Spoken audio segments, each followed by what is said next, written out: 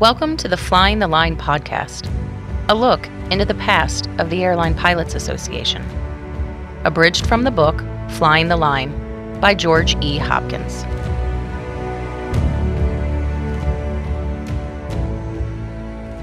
Chapter 8, Flying for a Rogue Airline, Part 2. ALPA was in a bit of a predicament. Long and Harmon, the two owners of a startup airline in Texas, were refusing to comply with Decision 83. Decision 83 was the edict from the National Labor Board, or NLB, that required airlines to compensate their pilots based on both the mileage and the time that they flew. However, the NLB could only enforce its edicts through the courts, a lengthy, uncertain, and expensive process. The post office, which held the airmail contract with Long and Harmon, had no way of enforcing the law other than outright cancellation of Long and Harmon's mail contract. Cancellation was not a viable alternative for ALPA because it would result in putting the pilots out of work. Then Long and Harmon made a fatal, unforced error. On the kind of August day when the sun will fry an egg on a Texas runway, H.E. Harmon summoned all of his pilots to a meeting in a stuffy room in the airline's Dallas headquarters. He told them that as of August 31st, they were all fired, but he offered each of them reemployment if they would agree to work for a flat monthly rate. Of the pilots working for Long and Harmon at the time, only the Ford-qualified pilots were relatively secure. The single-engine pilots would be willing to scab. Anti-union sentiment was so strong in Dallas, and organized labor was so weak at that time, that employers habitually flaunted their union-busting activities. Despite all of this, the Long and Harmon pilots decided to fight. The burning sense of righteous indignation over promises broken and good work left unappreciated made them ripe for ALPA. Meanwhile, ALPA President Dave Benke had other problems. He was trying to run ALPA almost single-handedly. Benke was spending time in Washington to ensure that the pilot pay provisions of Decision 83 would be included in the new permanent airmail legislation that Congress was considering. He was also trying to hold down a job with United, flying a regular route between Chicago and Omaha. As a result, Benke told Long and Harmon pilot Louis Turner to begin negotiations by himself, without waiting for help from headquarters. This came as a shock to the pilots. They knew that if they became publicly identified as union troublemakers, they would probably be fired and could expect no sympathy or support in conservative Dallas. But still, right was right, and they decided they couldn't let Long and Harmon get away with this. Turner called a meeting of all the pilots, and after lengthy discussions, they all agreed that the least vulnerable pilots, the tri-motor pilots, should be up front. Although Maurice K. sympathized with his fellow pilots, he disliked unions and steadfastly refused to join ALPA. If K. acquiesced to Long and Harmon, the airline could continue to operate the Ford, since it required only a single qualified pilot. But if they all stood together, they could ground the airline and perhaps force Long and Harmon to obey the law. After many agonizing meetings, Kay finally agreed to go along and even to act as the spokesman, although he still refused to join the union. It was a courageous act, undertaken with the hope that Long and Harmon might at least listen to their only non-ALPA Ford pilot.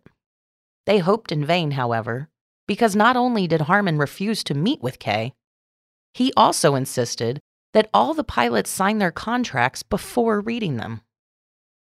It is clear from subsequent investigations by federal agencies, most notably the Post Office, that Long and Harmon knew their course of action was illegal. But Long's behavior has never been explained. Understandably, he needed to cut costs, but to do so by reducing pilot salaries which was clearly unlawful, seems inexplicable. In any case, Harmon began searching for another Ford pilot. He found one by the name of George E. Halsey.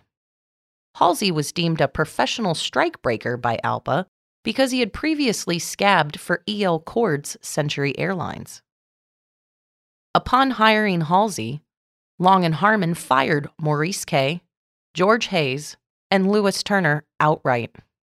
The single-engine pilots then caved and signed contracts. At this point, Banky had no choice but to drop everything else and devote his full attention to the Long and Harmon affair.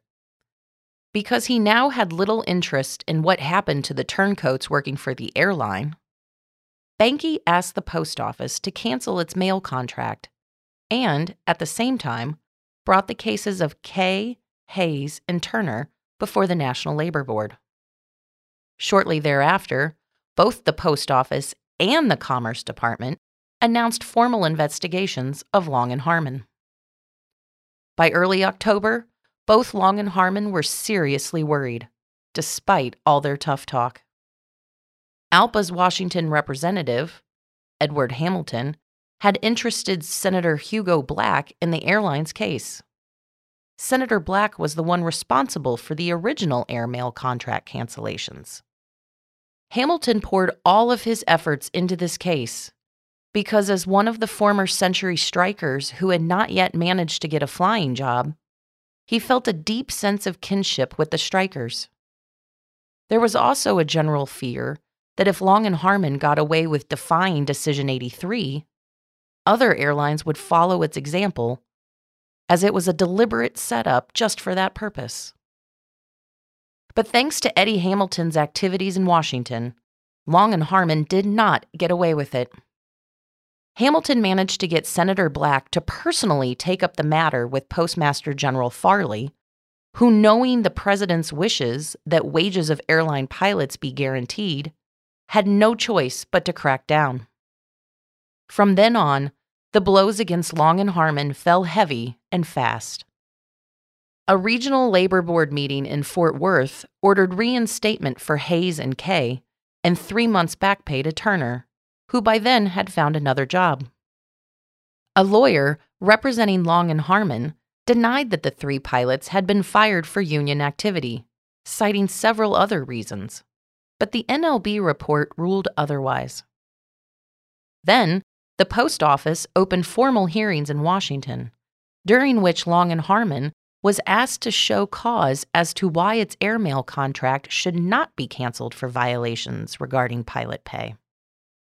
ALPA sent its lawyer, Lionel Thorsness, to the November hearings, and in one of his first uses of a full-time staff member outside of Chicago, Banky sent Jack Oates to Dallas, where he took depositions from all Long and Harmon pilots. Thorsness was able to make good use of those depositions, which clearly showed the airline's attempt to reduce pilot salaries. Long and Harmon's lawyer countered that its reduction of pilot wages was undertaken as, quote, a service to taxpayers, unquote, and threatened to challenge the constitutionality of the pilot pay provisions in the courts. After a day-long recess, ALPA's lawyer persuaded Representative James Meade of New York to testify. As chairman of the powerful House Post Office Committee that approved the post office budget, he was somebody to whom post office officials would listen. Meade explained to the postal investigators that the purpose of the pilot pay provision, as embodied in Decision 83, was intended to help operating companies by taking this fixed cost into consideration. Faced with this kind of overwhelming pressure, the post office investigators formally ordered Long and Harmon to comply by January 15, 1935, or face cancellation of its contract. The final post office report, issued in December 1934, condemned the company for willful disregard of the law. Furthermore, in answer to Long and Harmon's threat to appeal the constitutionality of Decision 83 on the grounds that it was an unwarranted expense to the taxpayers, the post office declared that it was never the intention of the government to achieve such savings through contracts from those seeking profit off of the cost of labor. Even though victory was all but assured for Bencky and Alpa, Long and Harmon continued to operate while willfully ignoring the National Labor Board and edicts from the Post Office and the Commerce Department. All the while, they were conducting feverish negotiations with Braniff and American to sell the route that they would surely lose on January 15th. Long and Harmon was effectively an outlaw airline, but that didn't help its courageous Three Musketeers, Benky's nickname for the trio of Kay, Hayes, and Turner. Lewis Turner did not seem interested in returning to flying. At the age of 39, he was considered somewhat over the hill by the standards of that day. Receiving the highest civilian award for heroism, the Air Mail Pilot Medal of Honor, did not make Turner any more employable.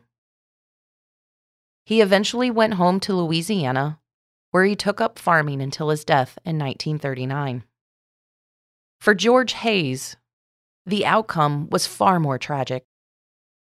He had been flying with American for a few years, flying the Fokker F-10, and left after the airmail cancellations. George Hayes was living with his parents in St. Louis.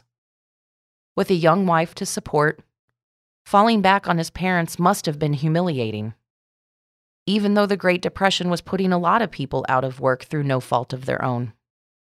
But still, many felt guilty. There were probably other things eating at George Hayes, too. He was having no luck finding a job, and despite the special fund Bencky set up to support the Long and Harmon strikers, an early form of pilot assistance, he probably felt abandoned and felt that standing up for his rights had left him an outcast, perhaps forever blacklisted by the airlines as a troublemaker. Benky's letters assuring Hayes that Alpa was using its influence to find him a job were a poor consolation in those troubled times. Eventually, George Hayes broke. One day, he went out to his car, parked in the front yard of his parents' St. Louis home, sat down behind the steering wheel, put a pistol to his temple, and pulled the trigger. And what of Long and Harmon? They succeeded in unloading their route to Braniff.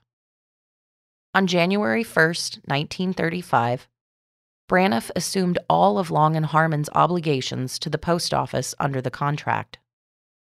Unpunished by the post office permit, with no satisfactory explanation, some old-timers were known to mutter that perhaps there had been something to Long's boast that he had the fix in with some high official in Washington. Despite the paper gains Alpa achieved in the wake of the airmail crisis of 1934, most working pilots came to realize, as a result of the Long and Harmon affair, that a determined, unscrupulous employer could turn victory into ashes, unless there was a more effective way to enforce compliance with the law. The professional livelihood earned by today's airline pilot was paid for in part by the sacrifices like those of Kay, Hayes, and Turner, Alpa's first martyrs. They had no intention of becoming heroes. They were simply ordinary pilots who just wanted to work. But they met the challenge and paid the price. And they should not be forgotten. Thank you for listening. This has been the second part of Chapter 8 of Flying the Line by George E. Hopkins, copyright 1982. We hope you have enjoyed this podcast. To listen and subscribe to more in this series, please check us out online at alpa.org or on iTunes, Stitcher, or other podcast platforms. Until next time, this is the Flying the Line podcast, a look into the past of the Airline Pilots Association. Production copyright ALPA 2019. All rights reserved.